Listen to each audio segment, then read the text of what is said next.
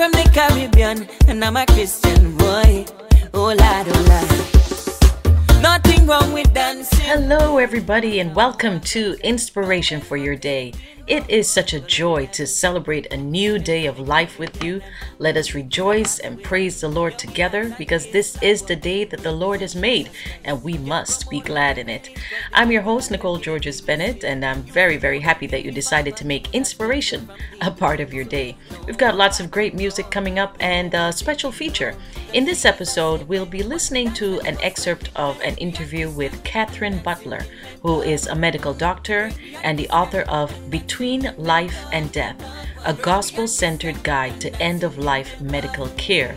And she'll be sharing her experiences working as a trauma surgeon in the ICU and responding to common misconceptions about things like CPRs, ventilators, and offering biblical wisdom for walking alongside loved ones who are facing the end of life. So we've got all of that coming up. So if you know someone who is in that situation, perhaps they're a caregiver to a loved one, or perhaps dealing with someone who's already in the ICU, you might want to choose to share this program with them.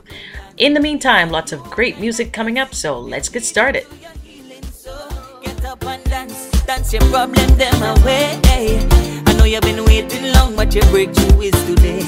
Forget about every negative thing. Get up and dance into your blessing. It might look confusing, but it's Caribbean Christian living. Caribbean Christian and dancing in my blood. Caribbean Christian and dancing in my blood, my blood. Caribbean Christian and dancing in my blood. Caribbean Christian and dancing in my blood, my blood. Don't hold me, let me dance. Don't hold me, let me dance. Oh yeah, let me dance with Jesus. Let me dance with Jesus. Oh yeah, dance with Jesus. Oh yeah, yeah. I say don't hold me, leave me, let me dance. Don't hold me, just leave me, let me dance. Let me go, let me go, let me dance. Let me go, just let me dance. Let me go, let me go, let me dance. Let me go, let me go, let me dance. Let me go, let me go, let me dance. I want to dance with Jesus, boy. Let me go, let me dance. Let me go, let me come on and dance your problem them away. Caribbean Christian and dancing in my blood. Caribbean Christian and dancing in my blood, my blood. Caribbean Christian and dancing in my blood. Caribbean Christian and dancing in my blood, my blood. Don't hold me, let me dance. Don't hold me, let me dance. Oh yeah, let me dance with Jesus. Let me dance with Jesus. Oh yeah, dance with Jesus. Oh yeah, yeah. Praise the Lord, praise the Lord. Always wonderful to start your day with a song of praise, a song of worship and celebration of who Jesus is and all that he has done for us. Father, we just want to say thank you so much for this wonderful new day, Lord. Regardless of what circumstances or situations we are facing, it is wonderful because it is a gift from you. Thank you for your breath in our lungs. And Father, we just thank you that you have promised that you will be with us through every life circumstance, through every challenge, every obstacle, every hurdle. You have promised that you will hold our hands, you will guide us through it, and that you will never forsake us or leave us alone to face these issues on our own. So Lord, we just want to say thank you for today. Thank you that you are with us. Thank you for your grace, your love, your mercy, and your favor, Lord. Thank you, Lord Jesus, for your sacrifice on the cross for our salvation. Lord, we can never stop praising you or thanking you just for that alone. And Lord, I just dedicate this program to your glory. I pray that those who listen will be touched, impacted in a very positive way, Lord, that their spiritual eyes would be opened and that your wisdom, Lord, would rise up within them and that they can truly see you for who you are and to worship you, Lord, for all that you have done. In Jesus' name, amen. So, our devotional today comes from Greg Laurie Devotionals, and that's crosswalk.com. And it's titled, Imitate Me. Our verse comes from 1 Corinthians 11:1. It says, imitate me just as I also imitate Christ. He begins, I heard about a man who desperately wanted to get married. He found a girl he was in love with, and he took her home to meet his parents. But his mother didn't like her. So he went out and found another girl and brought her home. But still, his mother didn't like her. Then he found a girl who looked like his mother, talked like his mother, and dressed like his mother. In every way, this girl was just like his mother. But then, his father didn't like her. Like it or not, people are making evaluations about God according to the way we live as followers of Christ. Being a disciple is walking with Jesus in such a way that you get to say to someone else, follow my example. I know that we mess up sometimes, but that doesn't excuse us from being examples. The Apostle Paul said, imitate me just as I also imitate Christ. What if the church were filled with people just like you? What if everyone else in the church were exactly like you? What if everyone in the church read the Bible as faithfully as you do? Would we be a Bible studying church? What if everyone in the church worshiped God just like you? Would we be a worshiping church? What if everyone in the church gave of their finances as faithfully as you do? Would we have a supported church? What if everyone in church shared the gospel as often as you do? What would the church be like? What if other believers were just like you? As believers, we should be living godly lives in such a way that we could say, as the Apostle Paul did, imitate me just as I also imitate Christ. Do you have a business to promote? Sign up now for the TLC Business Directory. Send an email to info@thelakesidechurch.ca. Fill in your business information and you're all set. Get the word out and increase your clientele. Sign up today.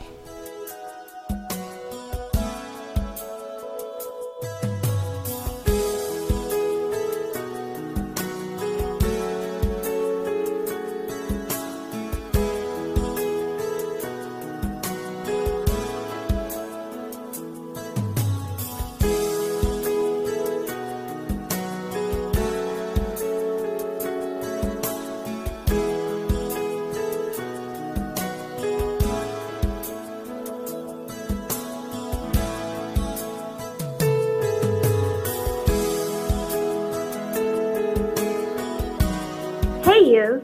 Just wanted to shout out here and tell you guys to join the TLC youth meetings via Zoom on Tuesdays at 4 p.m.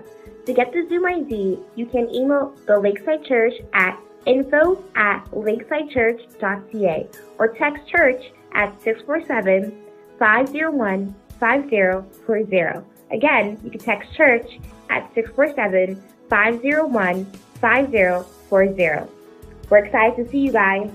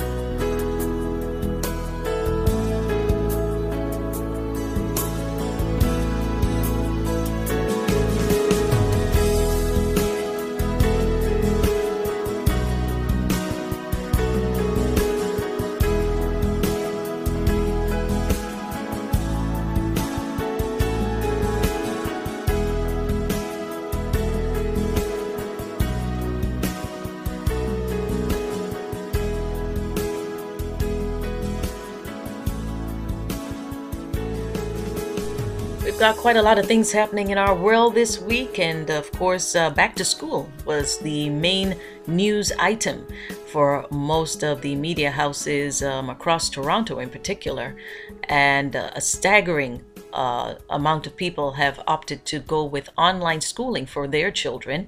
Over 77,000 families opted for the online school option, which actually forced a delay in getting the virtual school up and running. So let's continue to pray for that situation, to pray for those students who are in class, and we just ask for their protection, Lord God, and we just pray that everybody follows the rules and does their best to keep safe as they learn, and let the education system be able to cope with all of these changes. So a very interesting time that we are living in.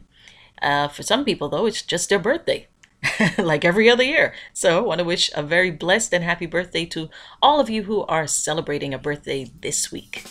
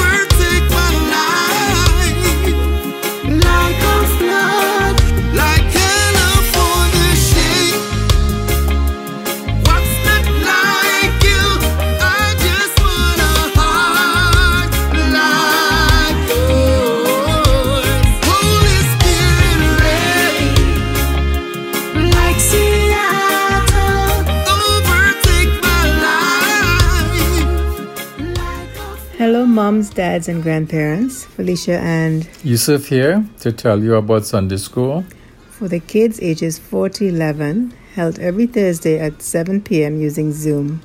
You can register your kids at the TLC website.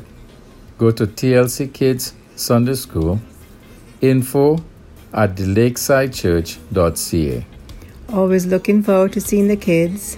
Have a fruitful and wonderful week. God bless. Lord, give me you. Lord, give me you. Lord, give me you. So give me you. Everything else must wait, yes. Give me you. I hope I'm not too late. Lord, give me you. Lord, give me you. Lord, give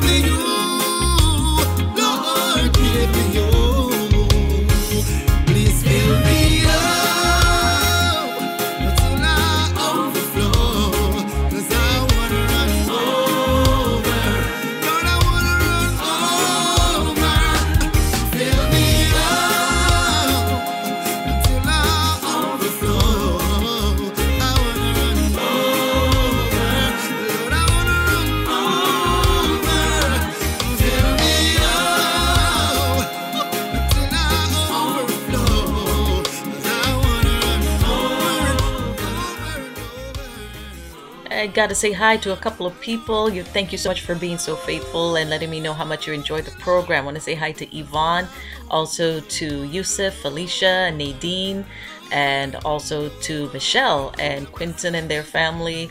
And I don't want to forget anybody, but I just want to say thank you guys for always letting me know how much you enjoy the program. To Christine and Michael, our hearts are with you. Also want to say hi to Gracelyn and to Faye, and to thank you guys for tuning in and for listening as well.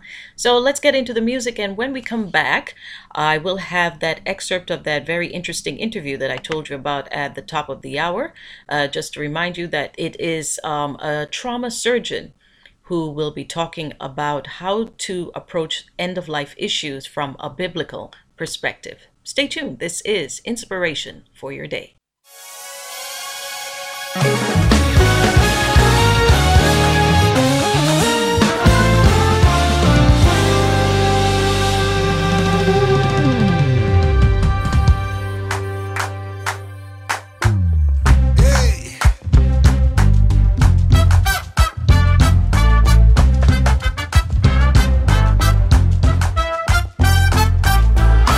made a way, yes you did.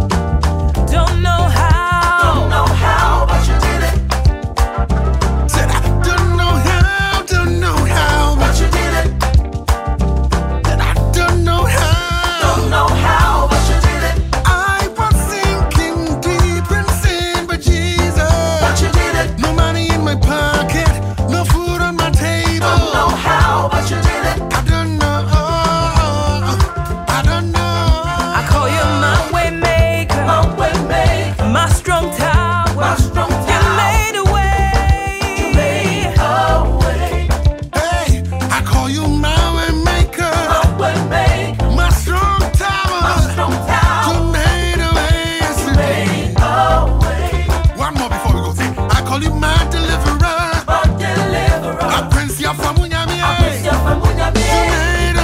You made a way. Oh, thank you, Jesus. Woo.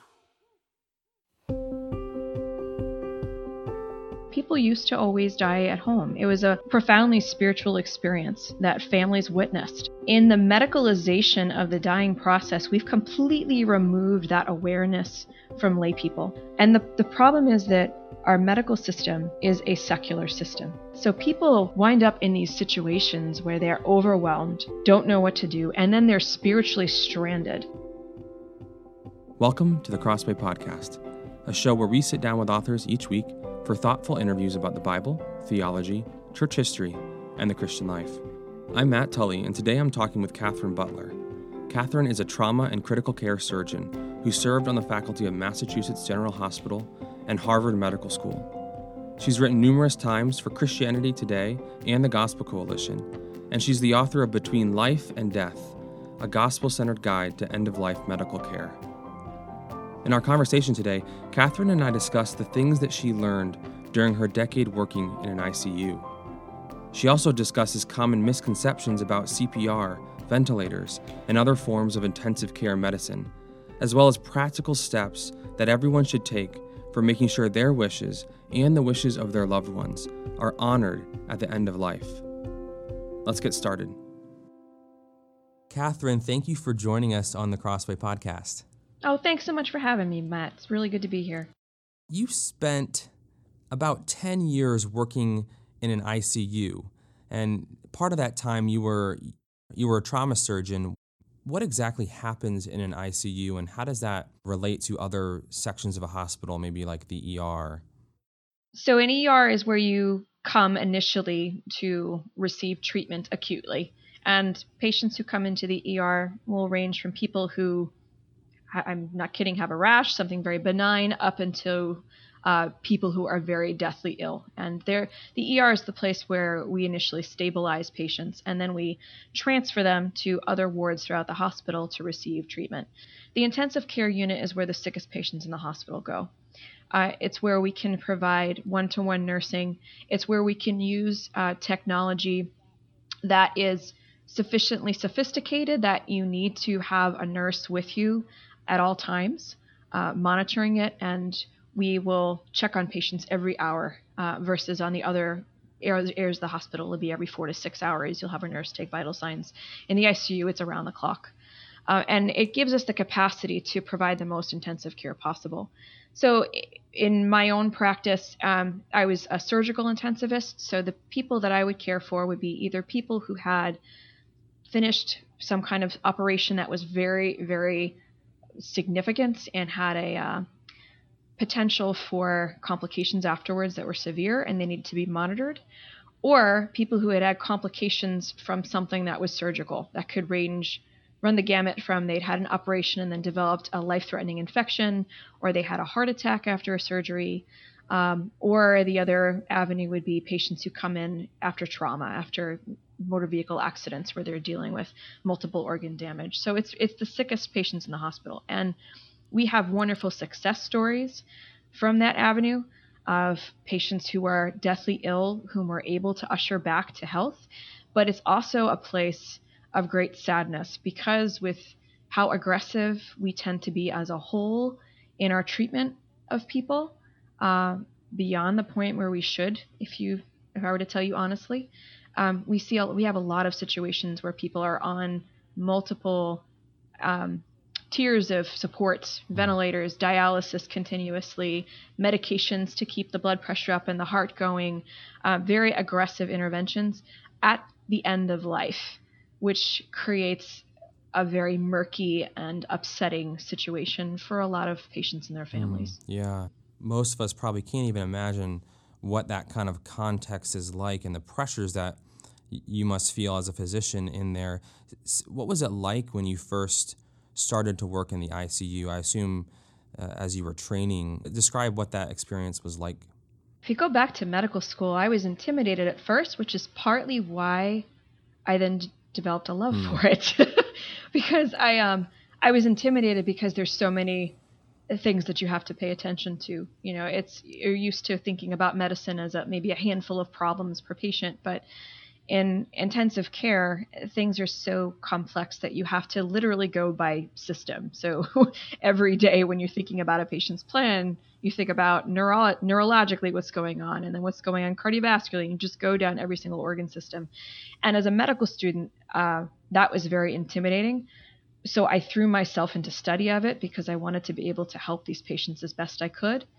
And then I fell in love with it because I just realized what a gift it was for much of this, when used properly, to help people through some harrowing situations. And my book talks mostly about the downsides of this technology, but there are plenty of success stories too, and maybe that's fodder for another book, about how we should be thankful to the Lord for what He's given us with medicine.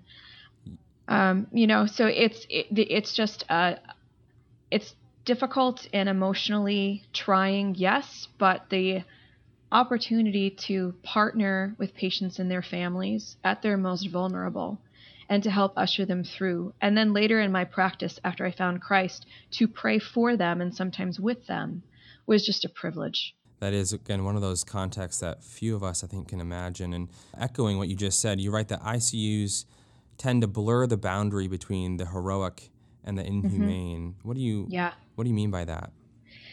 Oh, goodness. So it's an insidious process. When we think about this technology, I find that people will often take a very black and white approach, and they'll either say, I want everything done under all circumstances, meaning everything, meaning chest compressions, CPR, ventilators, everything. Or they will say, I don't want anything done. God will take me when, He's ready to take me. And those kinds of decisions, unfortunately, are too concrete for what actually happens. This technology can be life-saving and life-affirming when it's used under situations where we can reverse something that's making someone so sick. On the other hand, if what is making someone sick and debilitated is a chronic terminal illness that is worsening, that the technology we use can actually only prolong someone's death. And so to give you an example, if someone comes in and they've got a pneumonia and they're otherwise healthy, but they have a severe raging pneumonia, a ventilator in that circumstance will be potentially life-saving, because you put them on the ventilator to support their breathing, you give them antibiotics for a treatment for a condition that's curable, and it's anticipated they'll recover and go home.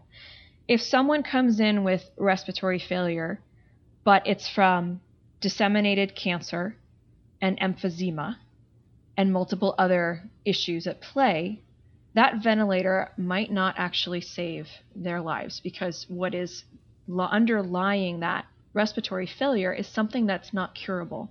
And in those kinds of situations, we can give all of these interventions that are very aggressive, and they're worth it if you can help someone to recover and go home.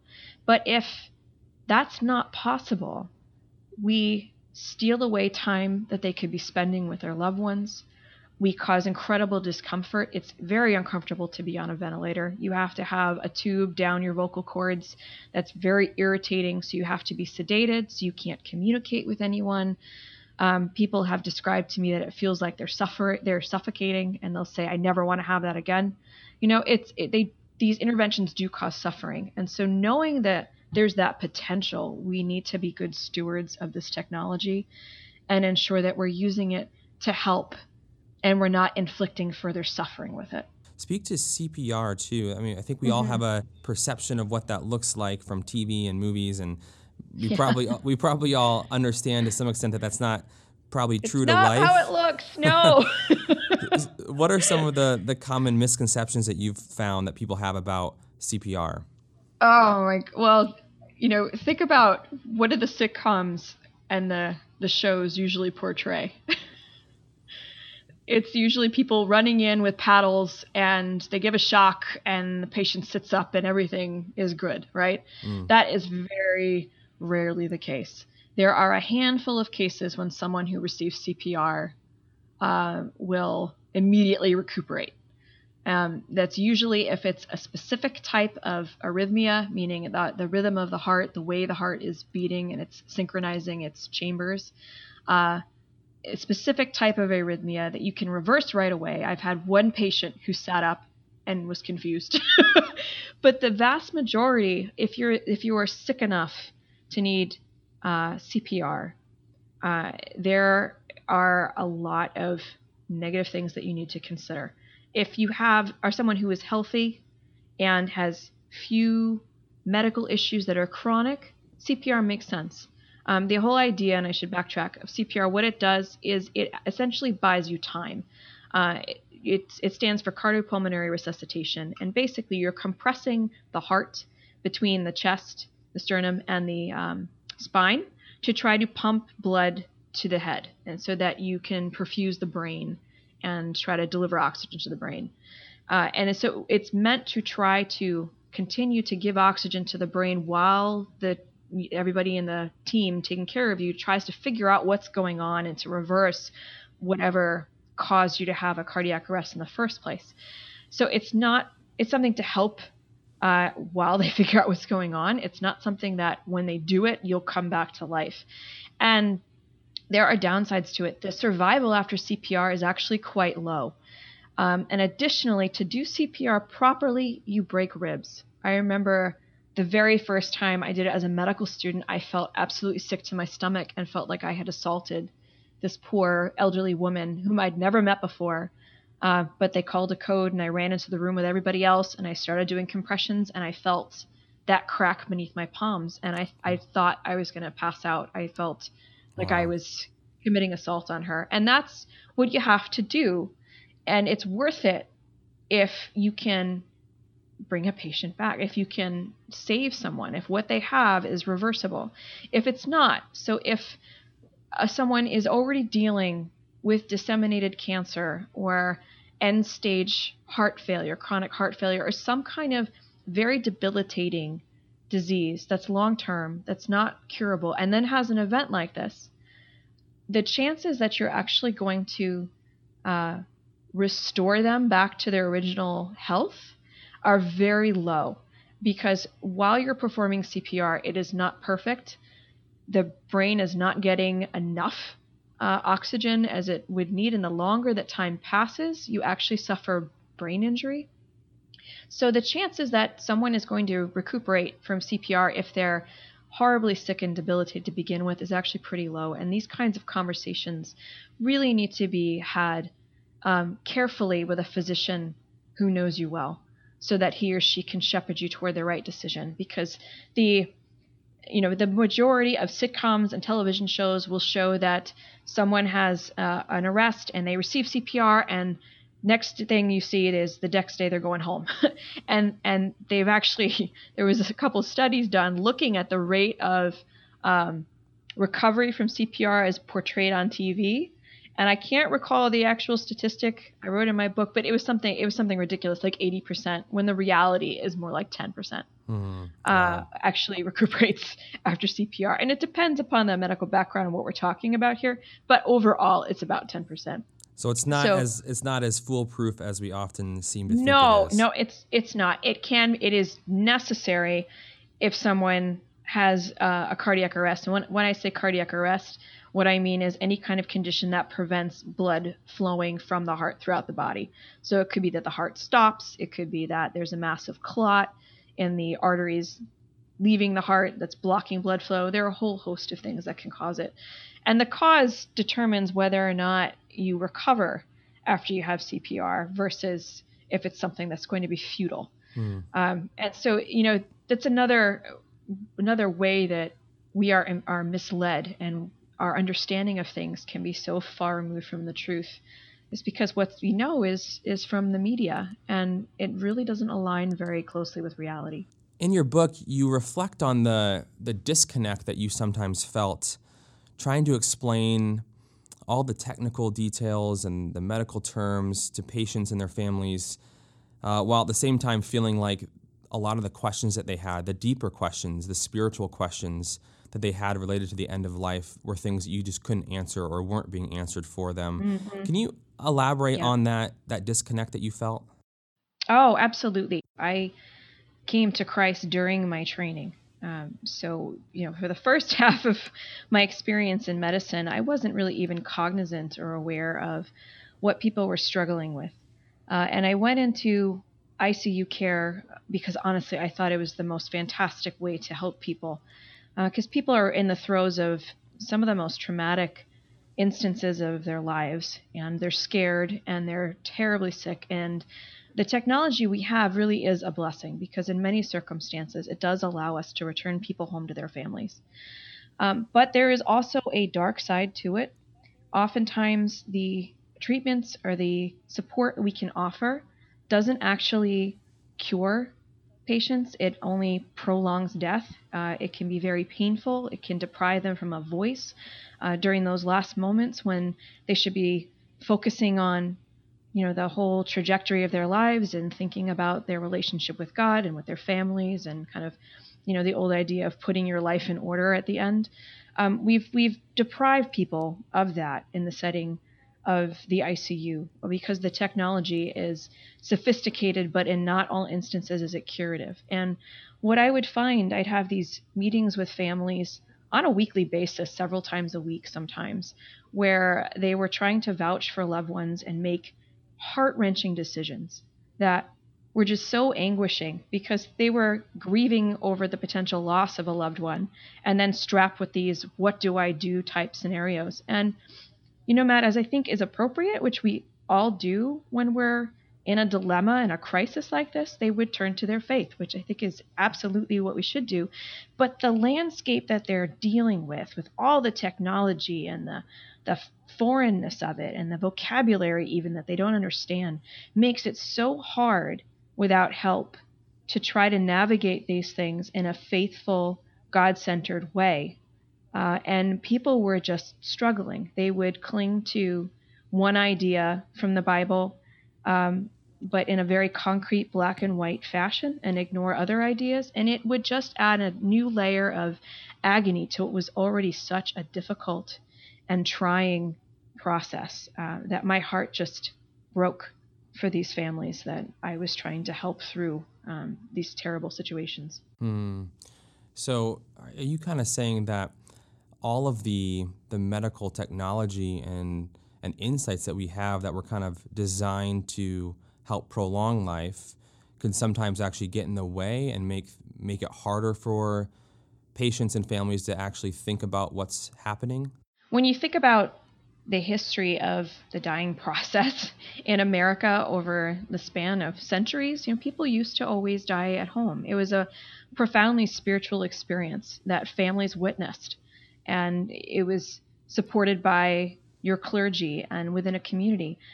In the medicalization of the dying process, we've completely removed that awareness from lay people.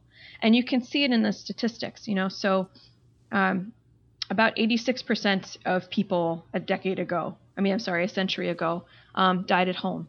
And current surveys show that that's actually what most people still want. 70% of people in America, according to recent surveys, have said they want to be at home in the place that they love, with the people they love, and what has been dear to them in life when they pass away.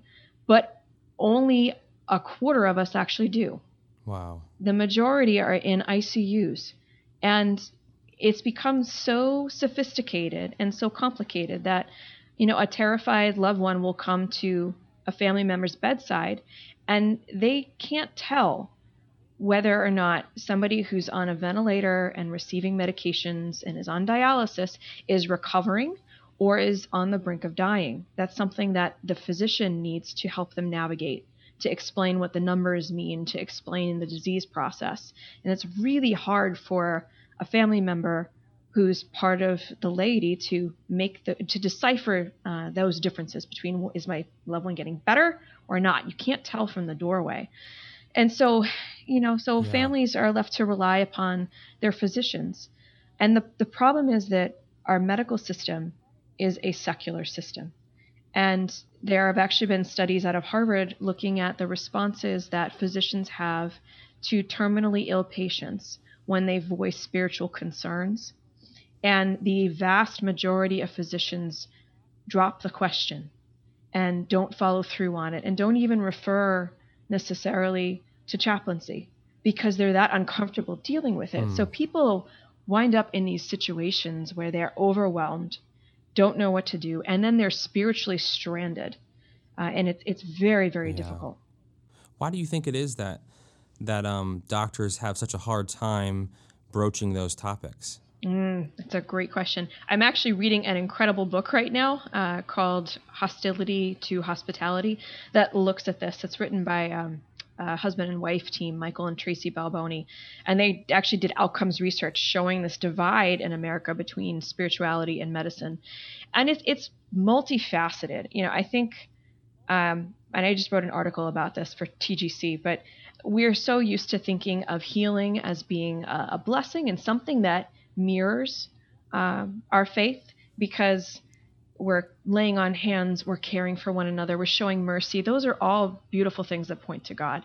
But the history of modern Western medicine, the bioethics on which we lay our groundwork for how we practice medicine is secular. It comes out of the Enlightenment. And so the roots of medicine are far removed from Christianity. The other thing is that because there's so much emphasis on science within medicine, because there's so much emphasis now on technology and cure, there is just not much of a culture of considering spirituality.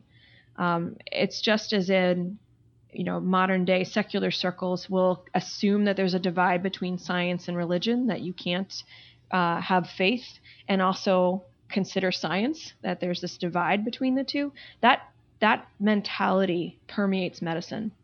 And so you'll have physicians who are very deeply compassionate, but who feel very uncomfortable touching upon any spiritual concerns that patients might have. It's part of the training, it's part of the whole culture. And in addition to that, it seems like while there might be a lack of conversation about some of these spiritual things between patient and doctor, there's also, as you note in your book, sometimes a lot of confusion and disagreement between loved ones and doctors and patients. And speak to that a little bit. Yeah, and this becomes so hard because the thing that really is the most honoring to do when you have someone who's so critically ill, we tend to lay on our own opinions or what we want. When you have someone who's dying that you're grieving for, the last thing you want to say is, okay, let's, withdraw these treatments. You want to keep pressing on. And those kinds of, that background, the messiness that follows us through our lives and our relationships can infiltrate these kinds of decisions. Is what we really should be aiming to do for a loved one who's nearing the end of life is trying to be his or her voice when they can no longer speak. And that happens very frequently in ICU care. When they've done research looking at people at the end of life, the majority cannot make decisions for themselves, either because they're on a ventilator and they can't speak, or very frequently because the illness themselves disables them to the point where they are very confused or they can't talk. And so the role then, the burden then becomes on the loved ones to be that person's voice and to vouch for what he or she would say and would want if he or she still had the capacity to speak. But, there's so much that's involved in terms of family members who might not have had a good relationship with the loved one in question, who now are feeling guilty. Others who have a misunderstanding of what it means to continue on with regressive care or to set limitations. There's a tremendous amount of confusion that can arise in these situations that are already so emotionally charged. Yeah, and whether it's CPR or a ventilator like we talked about, you mentioned the need for discussing these things with our doctors and with our family beforehand, and that kind of gets into the territory of the importance of advanced directives and other things like that. Can you speak to what is an advanced directive and why is it important? An advanced directive is a document that is meant to record your wishes for aggressive life-sustaining treatment. And it's kind of an umbrella term. There are orders. People who have been around hospitals will hear people talk about DNR, DNI orders, which basically allows you to say via a checkbox format saying, I want CPR or I don't want CPR, I want a ventilator or I don't want a ventilator. The thing that I think is more important for people to consider if you're going to consider one of these documents, which I recommend you do, is a living will, because it actually allows you to write a narrative of what your values are and what you would accept under what circumstances. But the whole idea of filling out an advance directive is vitally important because, as I mentioned earlier, the majority of us at the end of life will not be able to voice our wishes. And the sad thing is that most of us don't want to consider these forms or fill them out because we're like, well, I don't know what I would choose. I'll just decide when it happens. And most of us, unfortunately, can't. And it has significant ramifications on those that are then left to make those decisions for us if we leave them in the dark. Family members of loved ones who pass away in the ICU have significant rates of depression afterwards. They suffer from complicated grief. Many of them even meet criteria for post-traumatic stress disorder. And so when we don't think about these things ahead of time, there are ramifications not only for us in terms of our spiritual walk as we consider what is acceptable, what is not, what do I need to continue to serve God to the end of my days, but also it potentially hurts those we love because we strap them with making decisions for us that is just an impossible burden without guidance.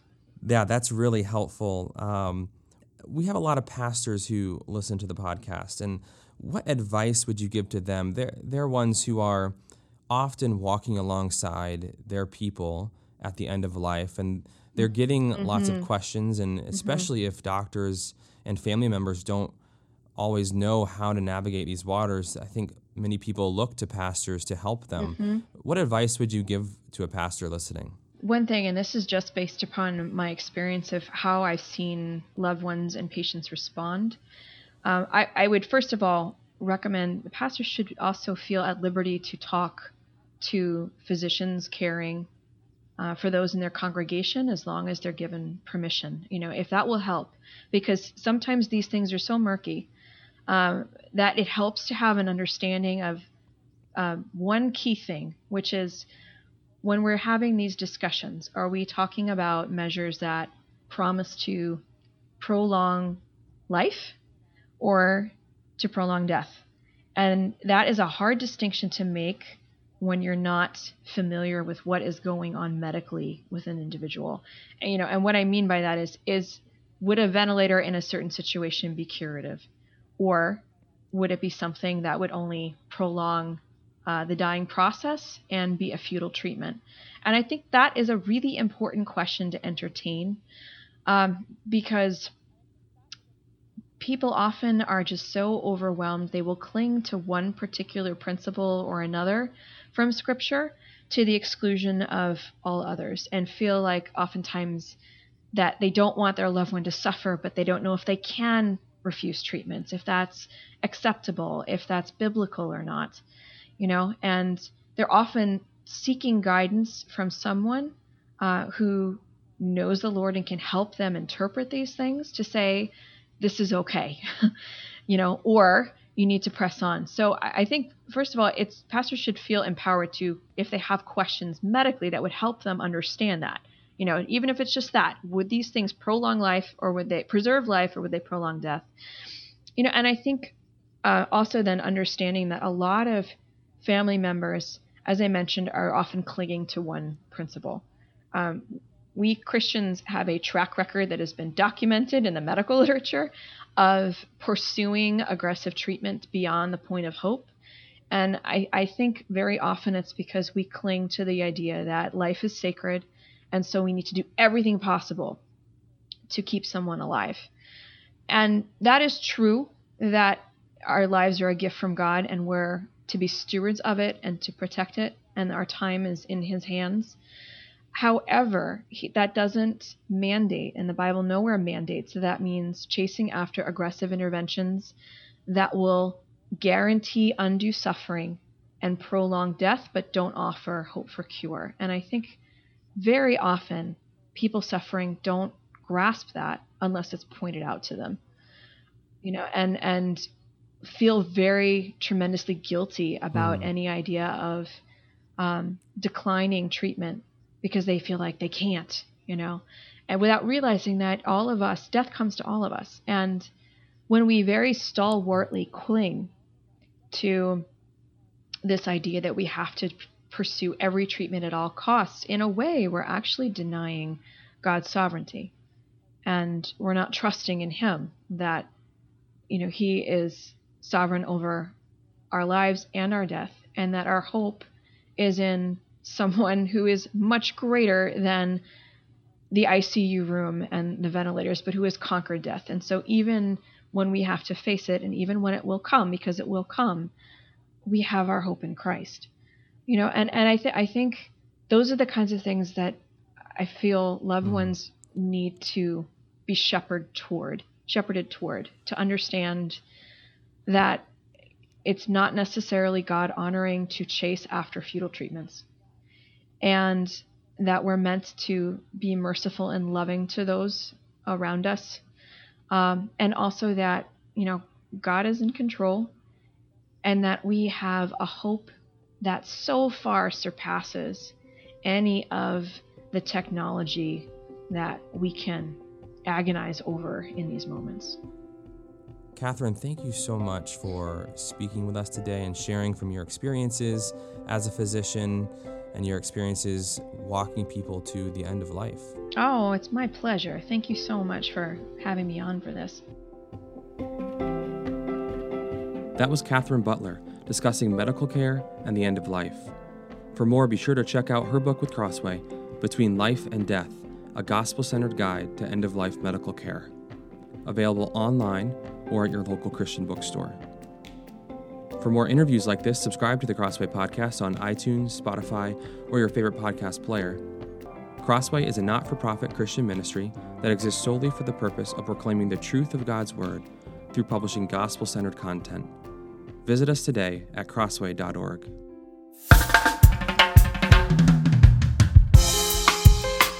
Ooh, we come to give you the glory. Yes, Lord.